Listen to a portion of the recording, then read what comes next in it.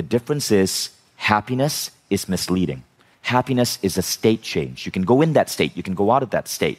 We get obsessed, as Christina says, to chase that state all the time. It's not right. But positive optimism is an awakening. It's an awakening, a transformational awakening that you can basically choose to eventually overcome. Hi, I'm Vishen Lakhiani, founder of Mind Valley, the School for Human Transformation. You're listening to the Mind Valley podcast, where we'll be bringing you the greatest teachers and thought leaders on the planet to discuss the world's most powerful ideas in personal growth for mind, body, spirit, and work. This presentation emerged from questions from you guys and from insights from some of the people here at AFES. Jay Shetty, for example, when we were talking, he said, Vishen, there are two types of longevity. It's about the years in your life, but it's also about the life in your years. Now, if you look at the Blue Zone data on Sardinia, okay, so this was an article from USA Today. This Italian island is home to the oldest people in the world. Here's their secret. And they speak about a lot of things, from moderate consumption to alcohol to goat cheese. But the biggest thing is apparently this. It has to do with how these people are coming together, being religious or spiritual. And the reason for that is because when you're religious or spiritual, you're coming together in a church, in a temple, having a life purpose. An interesting thing about life purpose is often it relates to other people. When you have grandkids, when you have family, it gives you purpose. Then you have older and younger people living together. Again, there it's really obvious to see the aspects of longevity derived when you have extended families and healthy social networks. Now, not all of this you can easily bring to the Western world. For example, in America, people tend to live as nuclear families. Once you hit the age of 25 or beyond, you don't typically have your parents living with you. But how can we still create these really effective structures so that our longevity can be about the years in our life and the life in your years? But what's funny about what Jay said is that, you see, longevity is about the years in your life and the life in your years, but both relate to each other.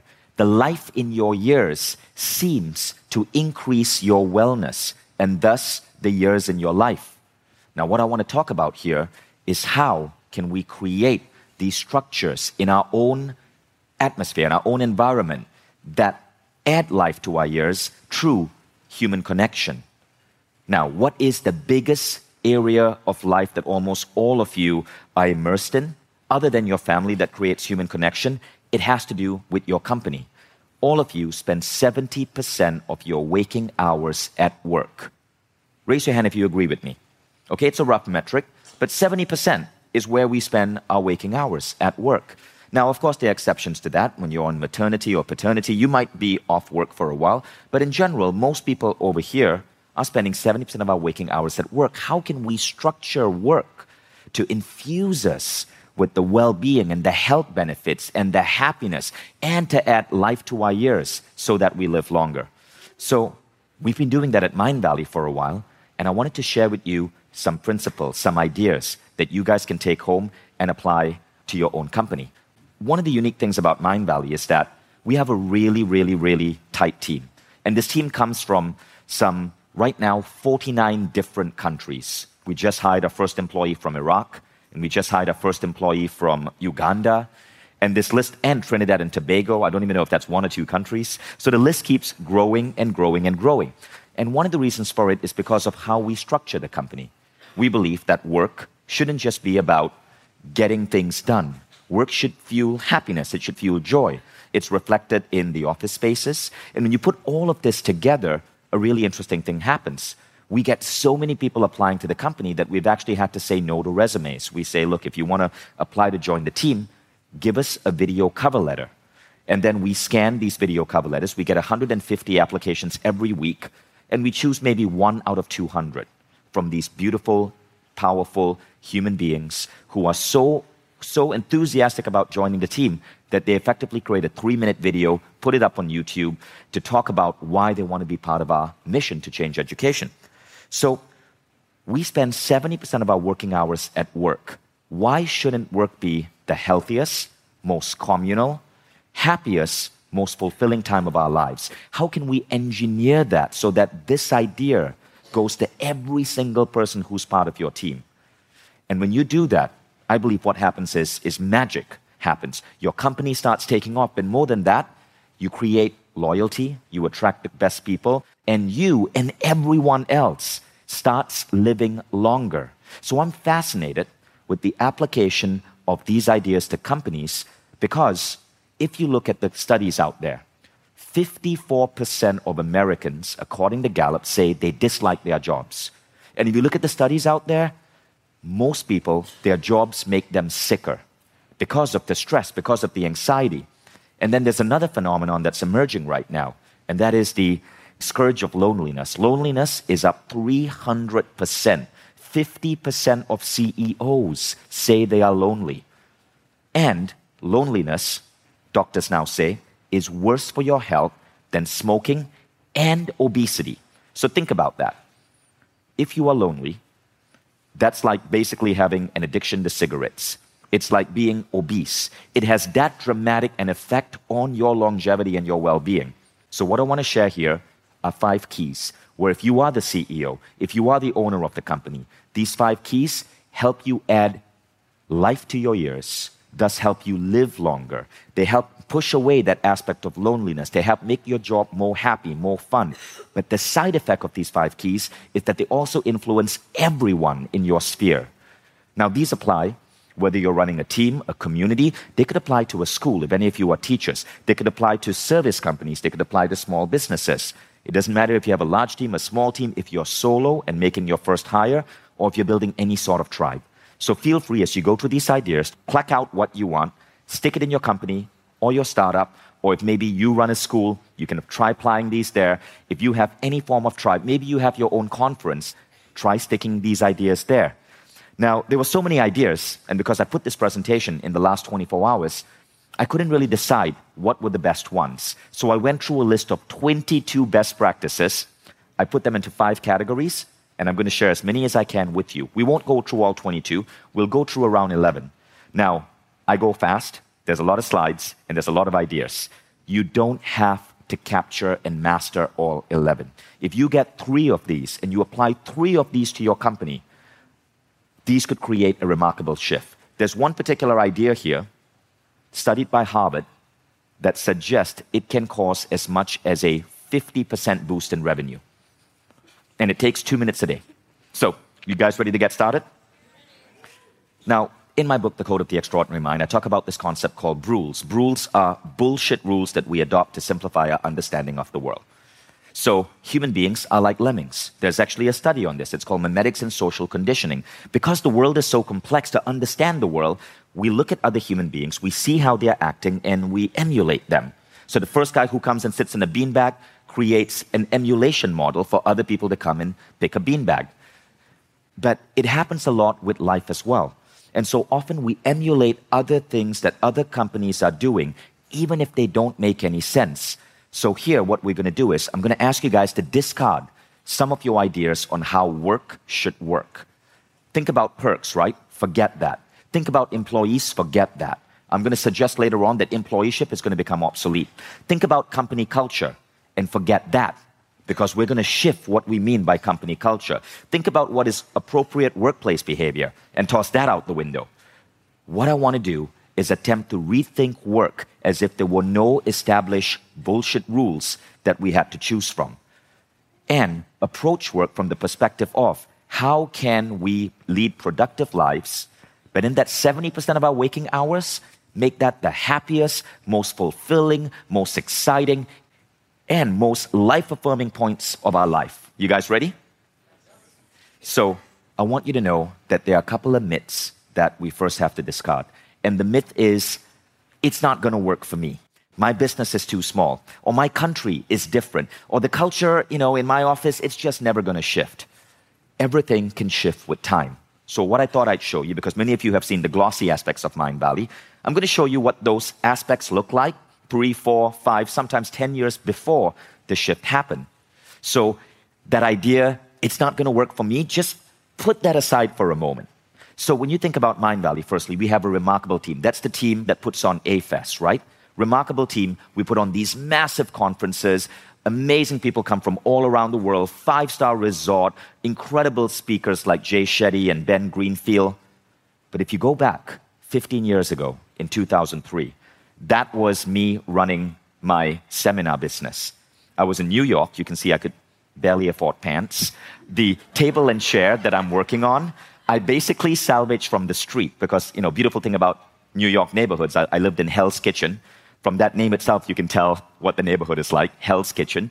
People, when they were done with furniture, they'd just put them out on the street side, and then other friendly neighbors would adopt that furniture. So that is an IKEA table. It's called the Lack table, L-A-C-K. Even the name of the table symbolizes a lack of abundance. I kid you not, that table is actually called the Lack, L-A-C-K. Go Sweden. The chair, likewise, I found it on the street. And what I was doing back then is I was teaching meditation classes. So I would teach one class every month to around 20 to 30 people. That was it. I did that for 5 years. 5 years. There was no idea of what AFES would eventually be. But that's where it started. And it was just me and Christina, right? 5 years teaching these meditation classes. And in a good weekend, I'll make $3,000. That's it. $3,000 is nothing in New York. But I loved it. It was passion. And that's the first step. When you love what you do, it's easier to stay with it and continue growing it. Now, that is how AFES really started. That is how I actually started becoming a teacher. Now, here's another picture. That's our Mind Valley team today. Remarkable team, 49 different countries represented. And that's just our team in Kuala Lumpur, Malaysia. By the way, Kuala Lumpur is a developing country. So any of you from the developing country, no damn excuse. You can do this too. That is our team, though, in 2005. You can tell how old that picture is from the iMac on the desk. You can see, I don't know why we are posing with books and binders. I think maybe it's to make us look more intelligent. This is the Hall of Awesomeness. We have our own auditorium in the hottest neighborhood in Kuala Lumpur. When a new employee joins, they take what is called an oath of awesomeness on a statue of Wonder Woman. That's the auditorium now. It seats 150 people. We have had world leaders come and visit. But that's the auditorium 10 years ago. You can see that guy is taking an oath of awesomeness on now we have a custom designed Wonder Woman statue. That's basically a souvenir product I brought from a market in Greece and I painted to look like Wonder Woman. You can see our whiteboard and our projector are basically the same thing, and the plant behind my butt has precisely... One of the things I've realized after conducting well over 1,000 interviews with the world's greatest thought leaders in everything from entrepreneurship to spirituality to health and wellness to relationship is that life is enormous. And there are so many ways we can make our life better and better in every way, in every single day. If you're successful in just one area of life, you might just suck in another. I've known billionaires whose romantic lives were in shambles. I've known incredibly emotionally intelligent people who just couldn't make money. And that's totally fine. It doesn't matter where you are. Life doesn't have to stay the same forever. You're not cursed or destined to be miserable or unlucky in love or struggling to make ends meet. You were just never taught how to have it all, how to do things differently, how to master the human experience from a mind, body, and soul perspective. This is where Mind Valley membership comes in. When you become a Mind Valley member, you are coached by the greatest teachers in the world. You get to live a life beyond your wildest dreams and learn the best systems, protocols, methods, step by step in just 20 minutes a day to get there. You become the man or woman that you've always aspired to be. And this happens in the easiest, most effective way because of the Mind Valley transformational model. Go to mindvalley.com/now. Don't settle for ordinary. Don't settle for your life the way it is now. Aspire to step into your greatness. 8 leaves. We couldn't afford a plant with more than 8 leaves. So again, you got to start somewhere, right? That is our office. Our offices win awards. They are beautiful pieces of interior design. That's our office that we opened up in 2012, inspired by Jules Verne and steampunk. But that's our office in 2005, just 7 years earlier. You can see that poor lady is using a couch as her chair and her chair as her table. I don't know what was going on there. Maybe lack of tables, lack of chairs. Maybe we just didn't know the proper way it worked. That's a Christmas card we sent our authors in 2012. That was the Christmas card in 2003. I had no one on the team, so I adopted a dog from Australia and a cat that we got from a shelter in New York. Dressed them up. My cat still hasn't forgiven me. And that was the Christmas card. That's our kitchen and our diner. Beautiful space where people come and cook together and make healthy Alka-Seltzer shakes together. Our diner back in 2005 was basically that table with the best 3-in-1 coffee in packets that you can buy from Nestle. Amazing stuff. So what I'm trying to get at is that we all start somewhere. And being sucky and being small is okay. Because as long as you have a mind that's focused on where you want to get to, you will start evolving. And the problem with most businesses and most entrepreneurs is that they're so obsessed with the current reality, they forget to dream, they forget to think, they forget to create these visions that pull them and their team forward. That's one of the things we want to talk about. But the five keys to shifting this culture in your company are this: positive optimism, connection, meaning, growth mindset, and giving. Now, we're going to go a little bit deeper. And in each of these 5 keys, I'm going to share with you a number of different practices. Let's start with the first one, okay? Positive optimism. Now, you may wonder, why didn't I put happiness? Why positive optimism and not happiness? So I was talking to Jason Prowl last night over dinner. I was just asking people. So Jason is the guy who did the documentary on longevity. And I was asking him, what's the deal with happiness? And as we were talking and I was gathering insights, I realized that a lot of us get confused by state changes and stage changes. States and stages. States and stages. Let me explain. Happiness is a state change. You can be sad one day. You can be happy the next day. Happiness goes up and down, and that's okay. And if you listen to Christina's talk from a few days back, she said that truly wise people know that it's not about getting rid of sadness, because there are days when we want to feel sad, when we need to feel sad. We want to bask in that sadness, but it's a state change. It changes. Now, positive optimism, on the other hand, is a stage evolution. Positive optimism means that you realize that the world is going to be okay, that everything is going to work out in the end, that even if you have temporary pain, with your abilities, with your beliefs, with your mindset, you can overcome. So it is not the rejection of sadness, but the thought, even during sadness, that the future will be okay. And this is from Christina. The difference is happiness is misleading. Happiness is a state change. You can go in that state, you can go out of that state. We get obsessed, as Christina says, to chase that state all the time. It's not right. But positive optimism is an awakening, a transformational awakening that you can basically choose to eventually overcome. Now, why is this important, right? I realized that when you find people with positive optimism, they end up being the best people in your team. So there's this famous story about Zig Ziglar. And nobody knows if this is true, but it was written about and shared many times. And it doesn't matter if it is true. The moral of the story is really powerful. So Zig Ziglar, who was a famous motivational speaker who died a couple of years back, he went to a company, he assembled all the managers, and he said, look, I want you to tell me what are the qualities of your best employees. And the managers, they pushed forward for 4 hours. He wrote on a whiteboard all of these qualities, and he reached 107 different qualities. Then he pressed on. He's like, no, guys, we got to go on for 1 more hour. And they reached 114. So now they had 114 qualities of good employees. He now went to each of these qualities, and he put an S for skill or an A for attitude. Skill or attitude. Now, here's the point he was trying to make.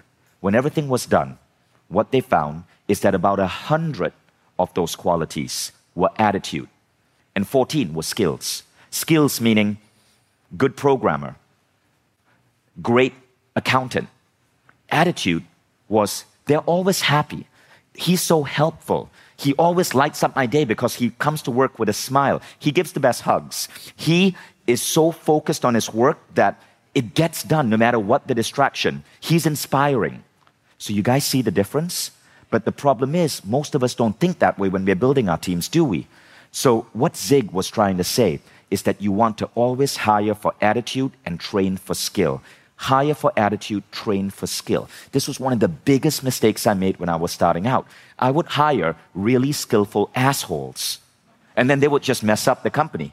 But the problem with that is, when these skillful assholes start messing up the company and bringing in bickering and politics and whining, it depletes the energy of everyone else. So what we started doing is hiring for attitude, hiring for people we want to be around. And those people, when they have positive optimism, they are continuously growing. So even if they are not a 10 out of 10 for skill, they might be a 7 out of 10 or an 8 out of 10. I'm not saying hire the 1 out of 10s, right? But what happens is those 7 out of 10s, within 6 months, they are a 10 out of 10. And as a bonus, they're bringing you that right attitude as well. So if you look at all the teams in Mind Valley, the people in Mind Valley tend to have amazing attitude. One of the things that a lot of you guys told me in the last couple of days is you loved meeting the Mind Valley people. They were helpful, they were kind. You could tell that they loved their jobs, they loved hugging each other and everyone else. It's because attitude is what we're going for. The skillful assholes, we try to eliminate them as fast as we can.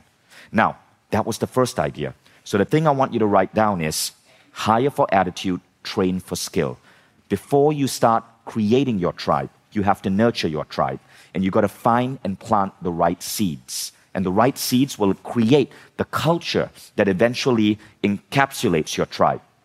Now, when that culture is strong, you can take someone who maybe doesn't have all the qualities and you can plant them in that culture and they will bloom. Neil Donald Walsh has a really interesting saying.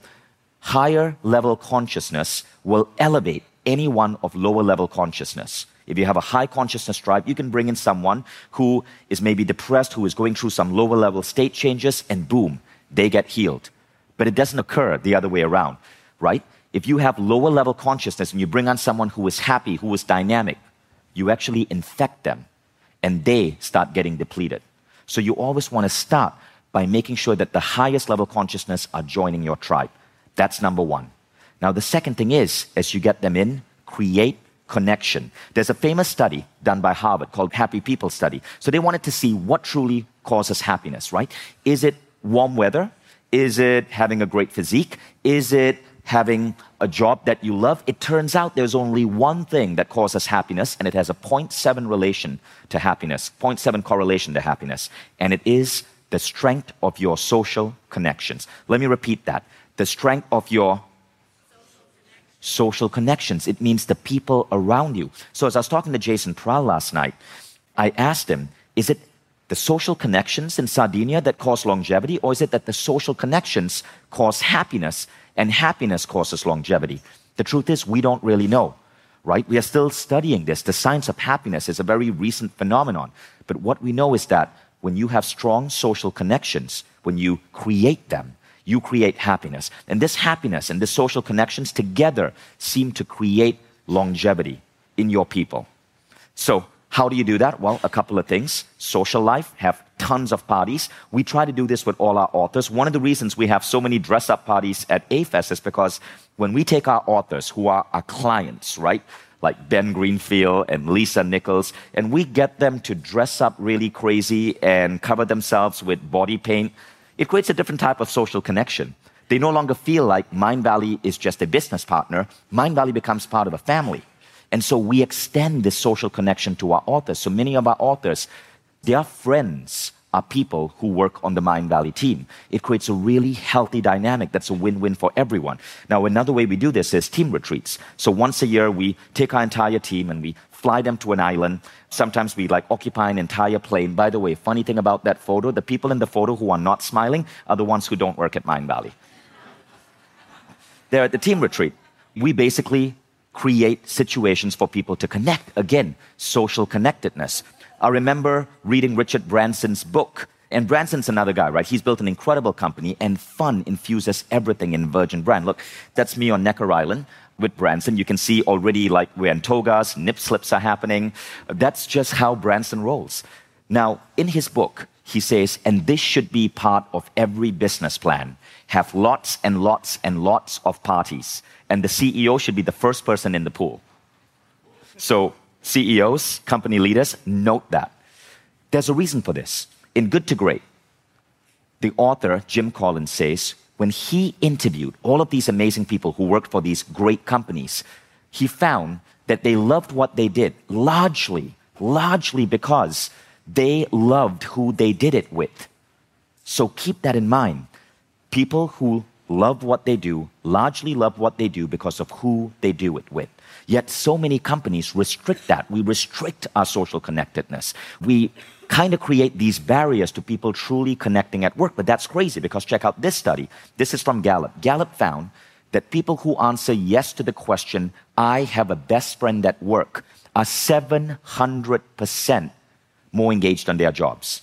So the question for you is, are you creating situations in your company where people can have best friends at work, close friendships at least? And could you indirectly be following some obsolete corporate rules that restrict that?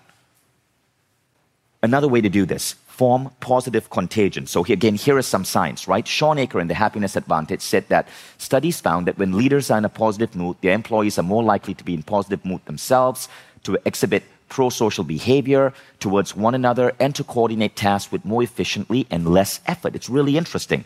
Things happen more efficiently when the leader is in a positive mode. So we have this unwritten rule in Mind Valley where if you are leading and you are having a sucky day, because remember, it doesn't mean that you're always happy. You are going to have sad days. All you do is you let your team know, guys, I'm having a rough day today. It's not you guys. It's some personal shit I got to deal with. Just know that it has nothing to do with you. And that level of candor instantly switches things. Because if you don't have that level of candor, your sadness, that whatever you're facing that day will directly infect the people on your team. And so this was one of the most important rules I learned the hard way, that I had to be really transparent. And you don't have to say what's going on in your personal life. You simply have to say, guys, I got some personal shit I'm dealing with. Don't want to talk about it, but just know it has nothing to do with you. I'll be okay tomorrow. And that level of candor actually elevates team performance. Now, another thing we do is create these things in the office that basically get people to come together. Now, we call them culture days because we have so many different nationalities.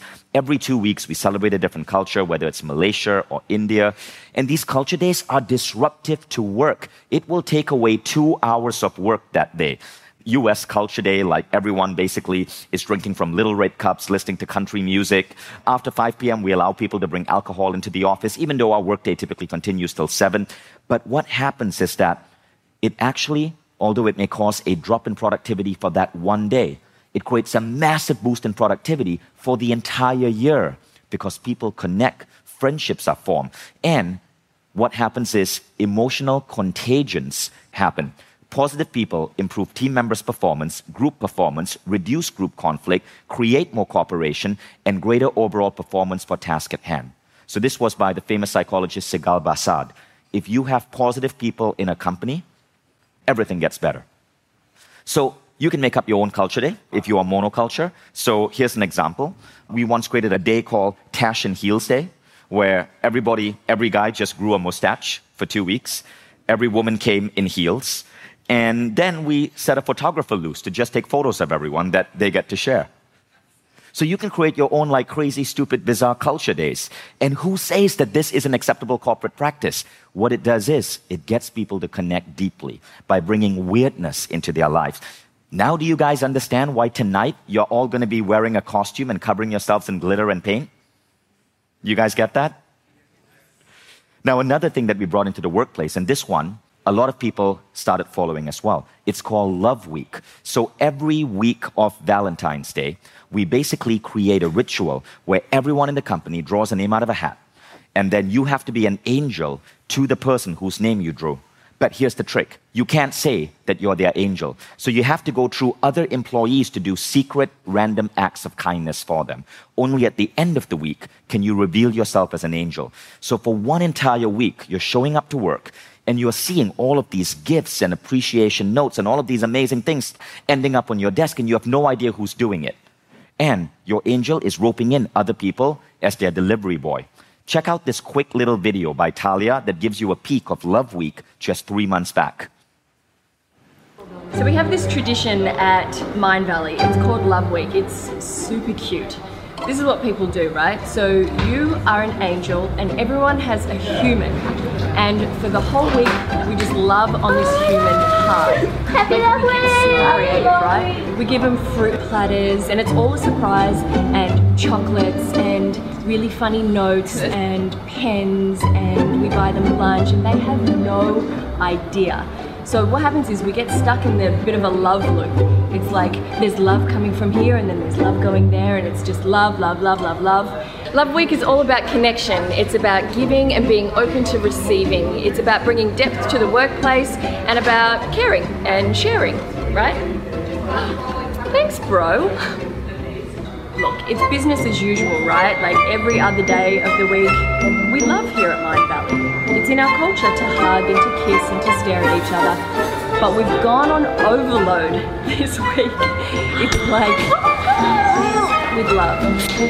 One of the really beautiful and naturally occurring elements of Love Week is all the surprises. You just never know when you're going to be ambushed with love.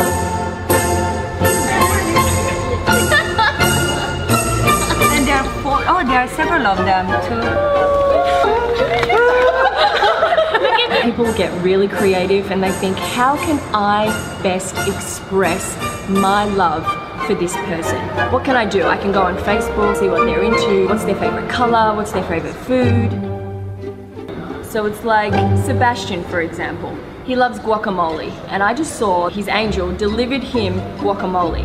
And he's like, guacamole, like his day is made. And why can't we do this every day? I don't know. But the thing is, for this 1 week, we just go on overload, and it's the most beautiful thing. So this is one tradition that we have here at Mind Valley. We have many.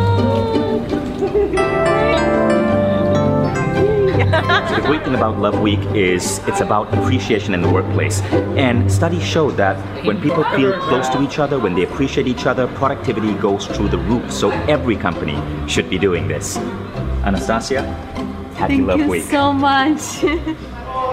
As the Persian poet Rumi once said, love is the bridge between you and everything. So we invite you, go and be the bridge. Go forth and spread this radical social movement with your friends and family and your workplace.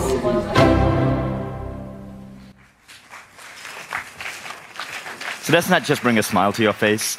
Now, the thing is, anyone can do this. We've had companies, we've had departments in the government of Canada take on Love Week. We've had companies with 5 people take on Love Week. And we want to make it easy for you guys. Just Google Love Week, YouTube. You will find tons of videos that directly explain how to bring this into your company. And again, productivity will go down by 2 hours every day, right? You're literally telling your employees to take away 2 hours of their working time and spend it appreciating each other. But what you will find is that the ripple effect for that will cause a boost in engagement and productivity that will last the next year. It is amazing how incredible this works. So remember this study. If you can allow people to become close friends with their workmates, it is one of the single biggest things you can do to boost engagement. Now, another aspect of this idea of creating connection is what we would call frequent appreciation, right? Richard Branson said, like flowers flourish on water, people flourish on praise. Now, I know this sounds fluffy, so I thought I'd bring in some science. What I'm going to play for you guys is a 3-minute video by Harvard psychologist and scientist Sean Aker on the power of appreciation. Now, this is a 2-minute exercise that Sean is advising companies to do. Basically, he says, the managers to the company show up, they take an iPhone, they set a timer for 2 minutes, and in that 2 minutes, and this is the first thing they have to do when they start their job, they write an email of appreciation to another person in the company. When the 2 minute ends, they hit send. That's it. 2-minute exercise by Sean Aker, okay? Now, check out what Sean Aker says about what this has done for massive corporations, and just have an open mind. Because as hokey and fluffy as it sounds, this is hard science. Happiness may be a choice, but it requires some effort on our part. And I think it requires effort both at the individual level, but also I think for those of us that own companies, those of us that lead other people, I think that we have not just a moral obligation, but a business obligation to make sure that the people on our team are in a positive state. I think at the individual level, one of the things we found huge success with is we started having individuals each day. The managers oftentimes would lead this, but what we'd have people do at Facebook, what we had people do at Nationwide Insurance in the US, we had them every morning when they got into work, the very first task they had to do for 21 days in a row was to write a single 2-minute positive email praising or thanking one person that they know. Simple 2-minute positive email. So it could be something as simple as, thank you so much for helping me with my work yesterday. Or it could be something meaningful like, you're the reason why I come into work each day. You're my best friend here. Or it could be, thank you so much for covering for me when I had so much work going on the other day. But in each one of those moments, what that person is doing is they're providing praise to somebody else. And if they do it for 3 days in a row, they get addicted to it because they think how amazing they are for writing that email each morning. But the real value, and people start writing emails back about how grateful that they are to that person. But the real value is 21 days later, if we come back in and test the group that does it, if somebody did it for 21 days in a row, it turns out that their social connection score is in the top quartile of social connection. So a simple 2-minute habit each day moved them exactly where people wanted them to be within these studies, which leads to not only levels of happiness, but promotion, productive energy, sales, all the things, every business outcome we know how to test for. So we did this in Nationwide Insurance. We were working with the president of Nationwide Brokerage Solutions, Gary Baker, who said he was a numbers guy. And he said, I thought happiness research was fluff, until we showed him the numbers and what we've been doing at these organizations. So he allowed us to do this intervention with his team. We did a couple interventions, but they think that this was the most powerful one. Over the next 18 months, they had a 50% rise in their revenue, which is crazy. 237% increase. Yeah, right.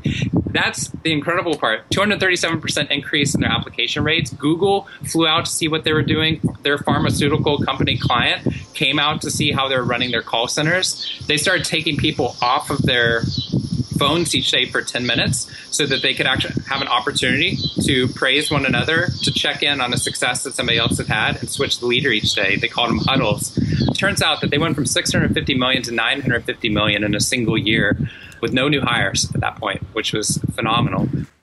Isn't that data amazing? And by the way, Sean Aker, he wrote the book Happiness Advantage. He's a Harvard scientist. This was an actual experiment at Nationwide Insurance. And how many of you think that you could spend 2 minutes a day writing an email? Right? So this is such a powerful idea. I cannot even express how amazing this is. Now, I hack it a bit. I use WhatsApp because we communicate a lot in our teams using WhatsApp, and I leave an audio message, right? Or I use emoticons. But you can do it in any way you want. It's about the feeling of appreciation. So that was concept number 2, social connections. Now, Sean did say something there. He said, when people start doing this, they rise to the top 25% quartile of a company in terms of social connectivity score. This is a measurement that Harvard uses to identify who are the people in a company that typically get rated as the kindest, the friendliest, the most supportive. It's called social connection score. If you look at people like E. Valencia, right? Really high social connection score. He is here helping and supporting so many people. Now, what the Harvard study found is that people who are in that top 25% of social connection score are 40% more likely to get a raise than anyone else. 40% more likely.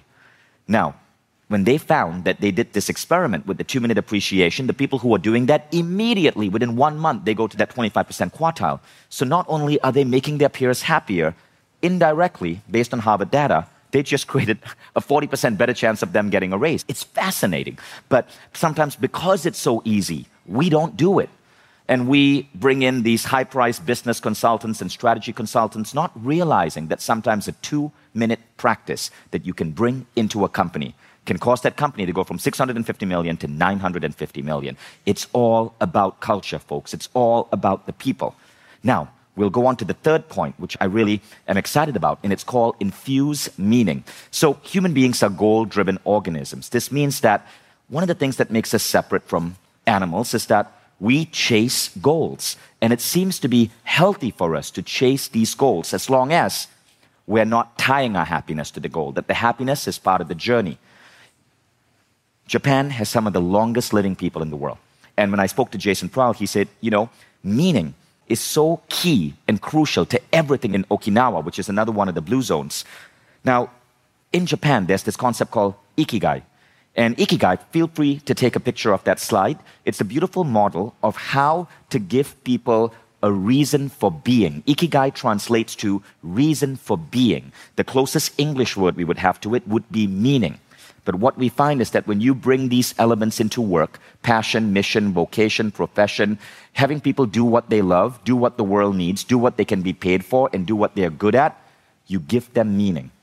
So, here's why this is important. Another Gallup study found that men who retire at 80, 86% kept working because they found their work fun, but 93% kept working because they found their work meaningful. Meaning directly seems to translate to longevity at the job too. These people continued working into their 80s because they found their job meaningful. So how do you do this, right? Well, Salim Ismail, in his book Exponential Organizations, coined a phrase called the massive transformational purpose. And it means Companies that have an MTP, a massive transformational purpose to make the world better, they attract the best minds. They create the best motivation in the job. They create the highest rates of productivity because they give people meaning.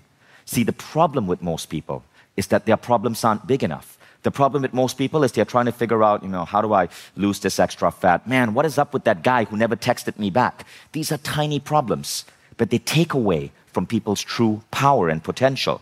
So if you're running a company, what you want to do is give people bigger problems to solve. Can you solve clean water for planet Earth? Can you help improve human education? Can you help create healthier children? What problem are you trying to solve with your company? This guy does it remarkably well, Elon Musk. And in a study of Silicon Valley workers, the people who rank meaning the highest in terms of their jobs are the people who work for SpaceX and Tesla, number 1 and number 2, both companies run by Elon Musk.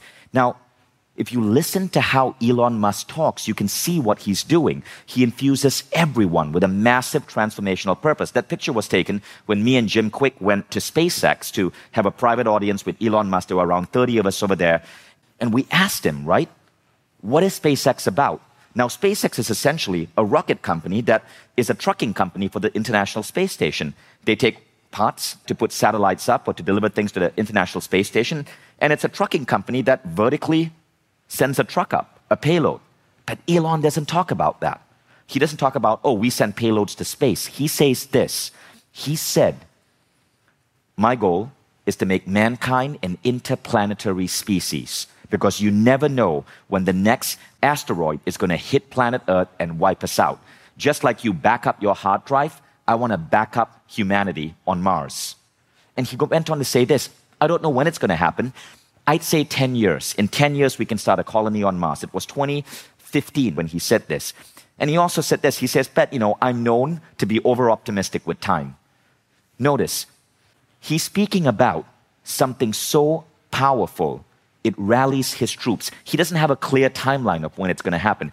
They don't yet know how to get to Mars, but they know that they're going to figure it out. But even though he is not there yet, it's more than 10 years away. When he talks about his company, he talks 10 years in the future. And that rallies the employees. A key idea I learned from speaking to people like Peter Diamandis, speaking to people like Elon Musk is, when somebody asks you what your company does, when you're telling that story to prospective hires, don't say what you do now. Talk about what you're going to do in 10 years. It makes all the difference. I found that there was a flaw in our technology team in Mindvalley. 9 out of 10 people we gave an offer letter to rejected us, because with programmers, it's super competitive. They have so many other offers. Lately, 75% acceptance rate. The difference, I asked the CTO and the engineers to let me do the final call with people. And in that final call, I don't interview them. I simply tell them how Mindvalley is going to completely reboot human education for 1 billion people and get humanity to humanity 2.0. That's it. It goes from a 10% acceptance rate, 75% acceptance rate. And I'm going to make it 100% acceptance rate, because the best people in the world want to solve the world's biggest problems. So the key idea here is, don't talk about what your company does now. Listen to Elon. Talk about what your company is going to do 10 years in the future. What is that next level, that next evolution? And make them dream with you. Now, when you do that, you also start establishing mission reminders. So a mission reminder is anything that you put on the wall to remind people of what that mission is. You can't just speak about it at that opening interview and then forget about it. So one of the things we do, for example, is we have a blog called Customer Love, and we share stories on that blog of how customers' lives have been changed. When letters come in, when pictures come in, we just share it on the blog. Sometimes customers send us postcards. We stick it up on our refrigerator. But here's the thing. We share these testimonials not for other customers. They're for our employees.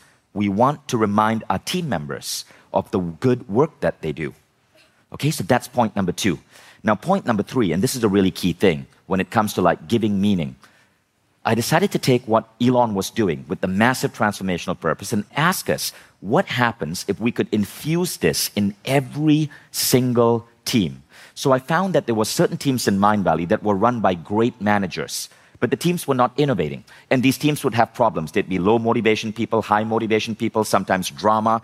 And I noticed there were other teams in Mindvalley that had no such thing. There was almost no necessary need for management. Steve Jobs said, great people don't need to be managed. So what was going on there? Why is it that certain teams were having drama and low performance and stagnation and process breaks, and other teams were just crushing it?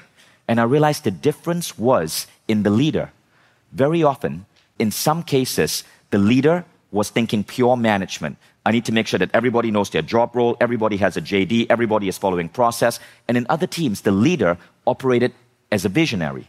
I want to be the best. And their whole idea on that team was, we're going to do the best work. Now, if you look at the team that runs events in Mindvalley, they operate in the terms of the best. I don't know how Laura manages the team. I don't know how Kadi manages the team. I've never looked at their spreadsheet or their to-do list, but I know that every year they push themselves to do something good. When they were executing one A-Fest, they came to me and they said, hey, we want to take A-Fest to Asia. Can we do 2 a year? When they were doing 2 a year, the next idea was, can we launch Mindvalley University? Let's take on university. Let's do a 30-day program. After they launched Mindvalley University a few months ago, Ola came to me. She's like, Vishen, in addition to everything else I'm doing, I want to expand Mindvalley to Dubai because for us to be truly great, we got to tap into the Arab market. The team doesn't quit. I have no idea how their processes work, but what I know is the DNA of the team is wired around being the best, creating an event company that's as great or better than TED, as great or better than Tony Robbins. And this rallies everyone else. And the funny thing is, it doesn't cause more stress. It causes more excitement, more enthusiasm. Work disappears because people have meaning.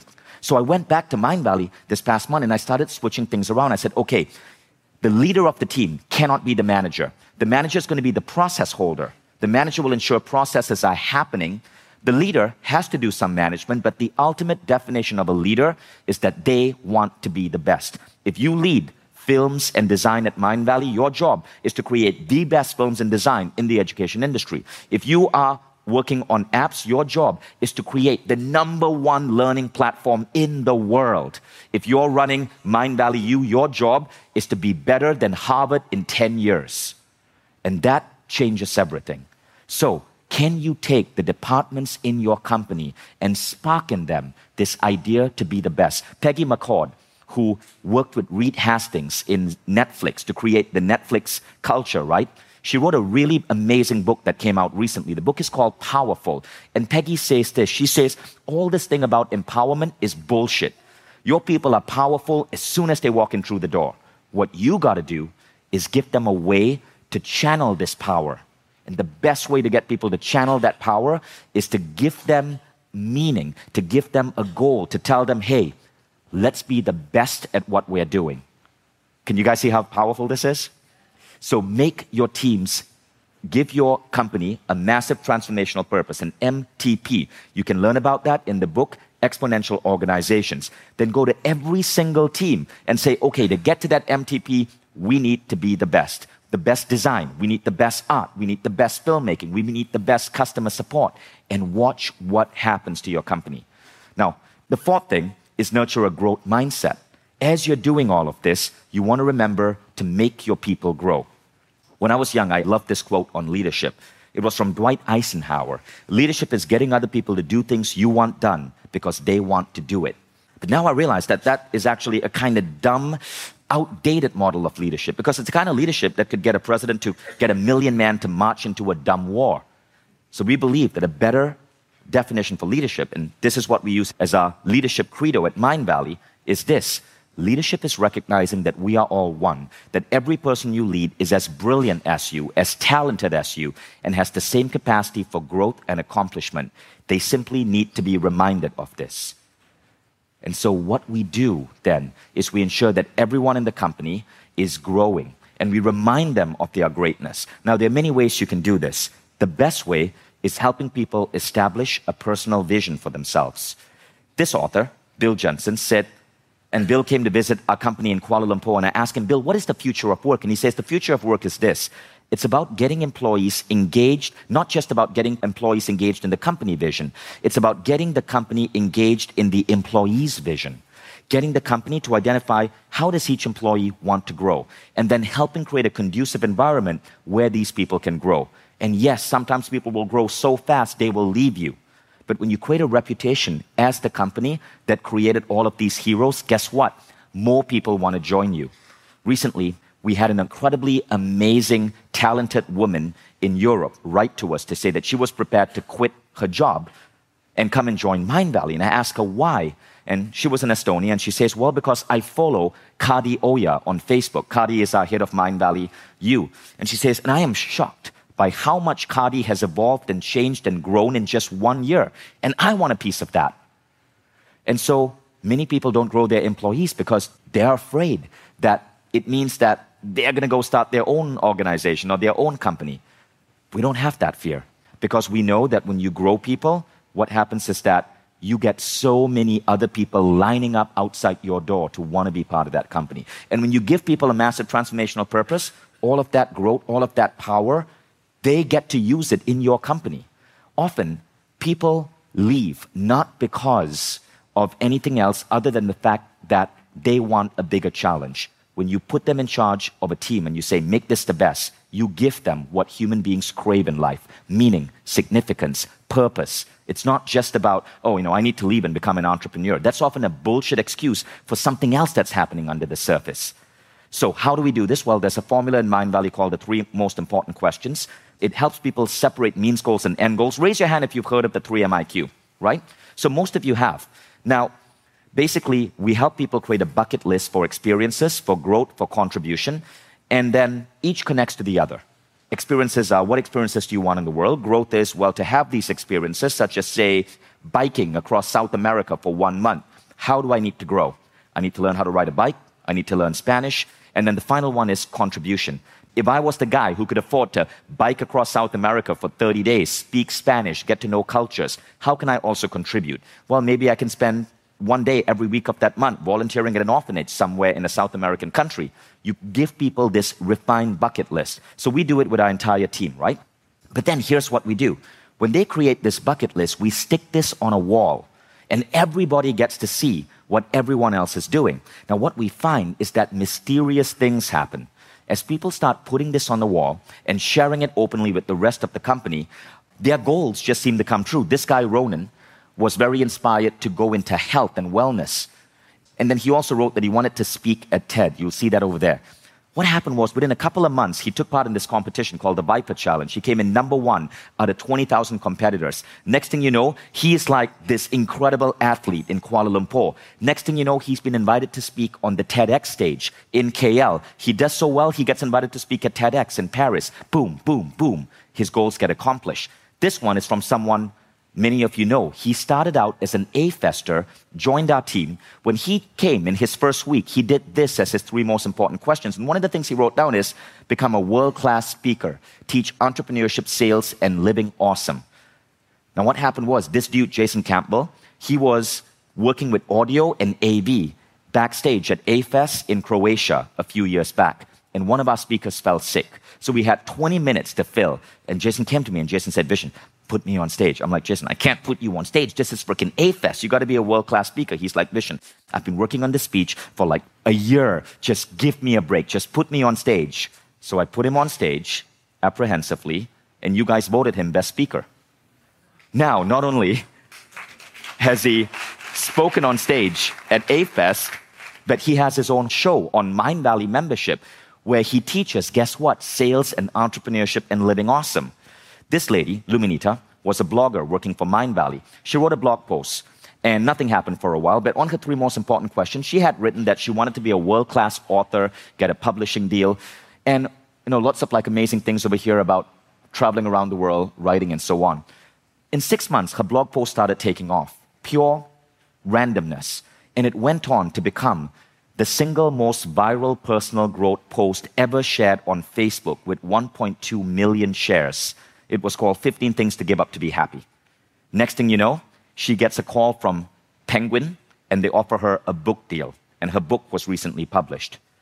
Of course, she quit Mindvalley because now she's a full-time author, but we are proud of her. And because of her, so many people in Romania hear her story and now apply to Mindvalley.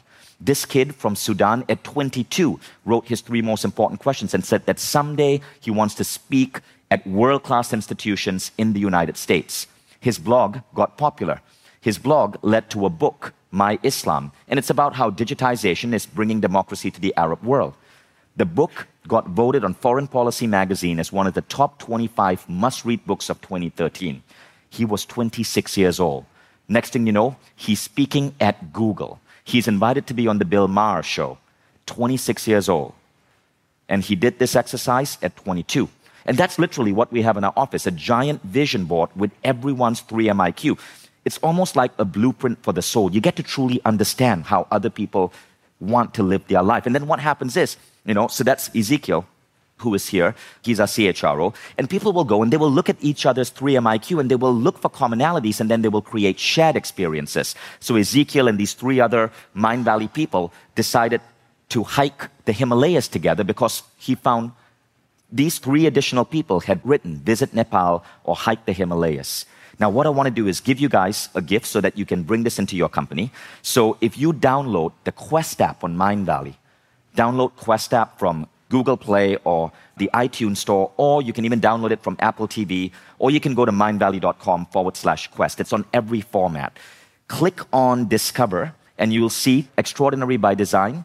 This is a 17-day quest. So it's 20 minutes a day, and it trains you on the process. So you can go home after AFES and do this, and it also is something that you can play in your company and train your employees on the process. So all of them do this exercise, and it's completely free.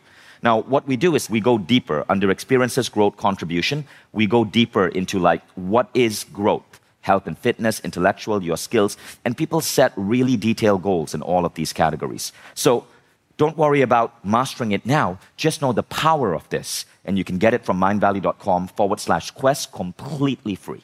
Okay, now the final thing is giving. I'm going to skip this one, group personal growth. But group personal growth is basically we take our people into seminars together. That's Mind Valley team going through Life Book. The final thing is giving.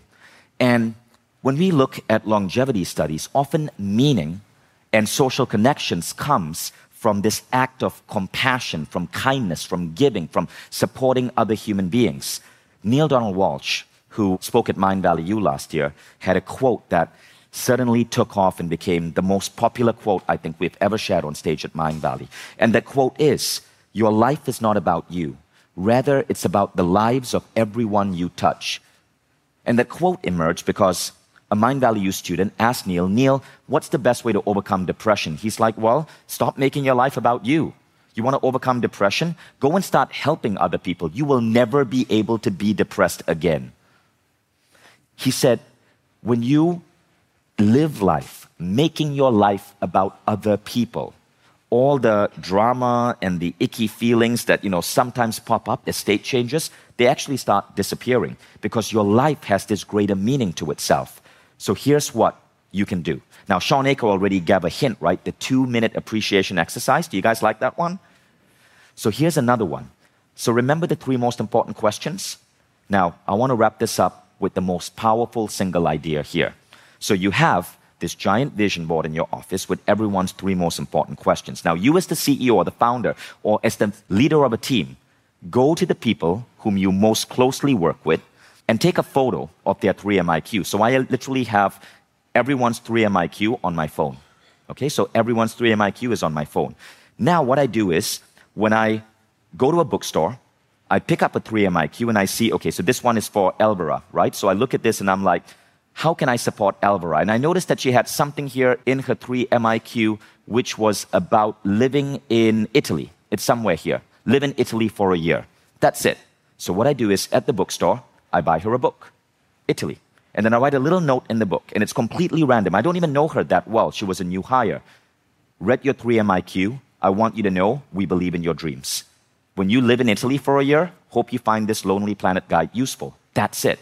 Now, how long did that take me? Well, it took me about $25 to buy a book, maybe 10 minutes of my time to choose the book and write a note. But with that $20 and 10 minutes of my time, you completely change the dynamic of the entire company. You see, if you're leading a team, if you're leading a company, one of the greatest things that cause dissatisfaction, that break attitude, is that all of us have some form of self-esteem doubt. No matter how strong we are, I have self-esteem issues. All of us do. And sometimes when we get criticized, we think it's about us. So I know that there's going to be a point when Elvira's going to turn in something that's subpar, and I'm going to go, Elvira, this isn't good enough. And she's going to think, oh man, he doesn't like me. Oh man, I'm just not good. But by knowing that I bought her a book, that I cared about her, when this moment happens, she's going to know that it's not her. It's not me being an asshole. It's the process. It was that temporary slice of work that she did. And she can change that. She can correct that. She can do better the next time, but it's not her. We eradicate people's self-esteem because we let people know in full physical proof form that we care. And this is the single most powerful tool I've done. And I've actually split tested this. So I know this sounds cruel, but there are certain people I didn't buy the gift for, certain people I did get the gift for, and then 3 months later, the relationship is so different. And all it takes is 20 minutes. And you're really showing people that you believe in them before they can believe in themselves. Now, what's the science on this? Well, check this out, right? Gallup study on 10 million employees. People who answered yes to the following question, my supervisor or someone at work seems to care about me as a person, these people were found to be more productive, contributed more to profits, and were significantly more likely to stay with the company the next year. And as you start doing this, the most beautiful thing happens. In Mind Valley, we call it the multi-headed dragon. Mind Valley, unlike many other personal growth companies, even though it started with me as the teacher, is not about me. I am not the face of many divisions of Mind Valley. You have Ajit as the face of Mind Valley Teach, Kadi as the face of Mind Valley U, Laura runs AFES. People like Ola and Kadi and Dorota will speak on stage and get standing ovations at Mind Valley events. We create leaders at a really, really, really high level. And, on the pre-day event, when me and Eric Strauss were talking about scaling up and ideas for entrepreneurship, I said, pay attention to how we build people at Mind Valley. Because by the time you leave AFES, if you leave any other conference, by a single speaker, you will know the speakers and you will know the owner of the conference, but you won't know their team. But at Mind Valley, it's different. By the time you leave this, you will directly know people on my team. You will know their names. You will be hanging out with them. You will have an fond appreciation of them. You will connect with them and not necessarily me, because we create leaders at that crazy rapid rate. So we call it the multi-headed dragon because we can grow because we're investing so much in growing different leaders and different heads. So if you just look at this picture, you'll recognize so many remarkable leaders, right? And they tend to be the ones who have been with us the longest time. Laura since 2012, Miriam in and out since 2010, Kadi for around 4 years. And when you go to Mind Valley U, you will see them on stage. You will see them in the PR articles. And that's really what this is about. It's about turning your company into a tribe, making your company a way where people get positive optimism, and it's a de facto way of working, where they get deep, meaningful connections. Their jobs give them meaning. They are perpetually in a growth mindset, so they are actually healing and growing while working in the company. And finally, you give people a reason to give. And when you do that, not only do you create a really high-functioning tribe, but the greatest thing happens. Your work becomes an act of healing and transformation for everyone involved in your organization. So remember Jay Shetty's words, right? It's not just about the years to your life. It's about the life to your years. And work, which is where we spend 70% of our waking hours, needs to be completely overhauled and turned into something as powerful and effective and soothing for our lives as, say, a beautiful spa treatment or a beautiful weekend at AFES. Thank you, guys.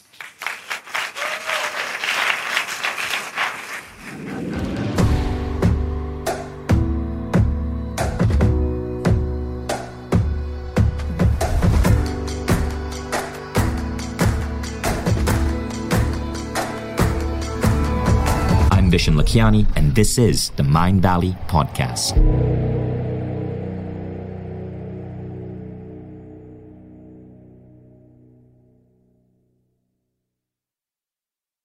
If you like the Mind Valley Podcast, take the next step. Become a Mind Valley member. Imagine being coached daily by the greatest teachers on the planet. How quickly would you transform your health, your mindset, your body, your relationships? How quickly would you double the size of your company? How quickly would you see your career grow? How quickly would you eliminate any limiting belief that's holding you back and manifest a life that you once thought beyond your dreams. When you become a member, you don't just get access to the greatest education in the world. You become part of a community of 150,000 of the most incredible people dedicated to personal growth. Go to mindvalley.com/now to get started.